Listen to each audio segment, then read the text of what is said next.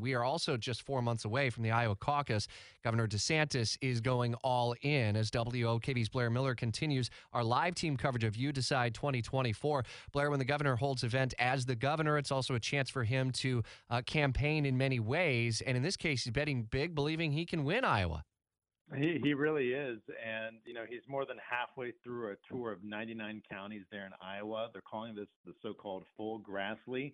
That is named for the state's senior Republican Senator, Chuck Grassley, who has been visiting every county in the state annually for more than 40 years.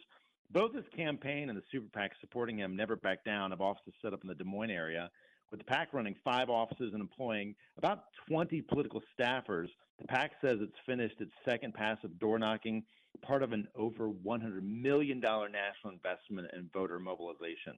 DeSantis will be appearing in his first campaign events in Iowa this weekend since he left the trail a week and a half ago to deal with Hurricane Idalia and the recovery efforts down there in Florida where you are. But he also plans to go to a tailgate at the big Iowa State University football game. Oh, by the way, that's the same day that former President Donald Trump will be visiting as well. So it certainly tells you a lot when they're both putting so much tension there right now. Yeah, I would say so. And not being on the campaign trail obviously can hurt any candidate.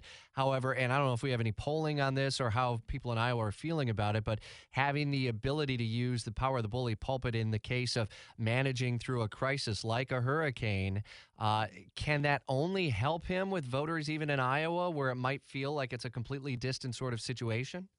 It may seem like a distant situation, but a quality candidate and his team is going to make it relate to every state and every voter. Look at what I did in Florida. Look at what I can do for you. Now, President Biden may be trying to use the same thing. So that's why we've talked so much about the federal response, the state response to the storm, but really any natural disaster, it can be used in their favor or really against them.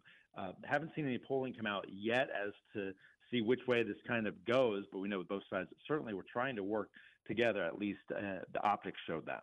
Their age issue is going to come up as a major pivot point and maybe inflection point is a better way to say it throughout the campaign. The age of President Biden, the age of former President Trump, and then the age of the voters, who's ultimately turning out and where that support comes from. And we are seeing DeSantis finding favor with younger Republicans, it would appear, across the country.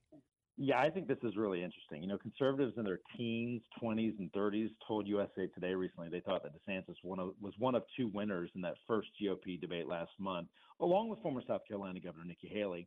The Florida governor narrowly beat Trump 36 to 35% in an informal straw poll. About 300 attendees at the National Young Republicans Convention in Dallas, Texas, in August. So that's something to kind of watch as this kind of unfolds. We have the next debate coming up soon. But, as you know, former President Donald Trump holds the commanding lead in the field of GOP White House hopefuls. And it always comes down to turnout at the end of the day. And so if you can't turn out the young voters or in some cases the older voters, then it doesn't really matter at the end of the day. Certainly, and both sides will tell you the same thing. Democrats, young voters are motivated. Republican young voters are motivated, and they're certainly motivated to get out the vote before Election Day. It all, of course, matters what happens on Election Day. WOKV's Blair Miller, You Decide 2024 live team coverage in Washington.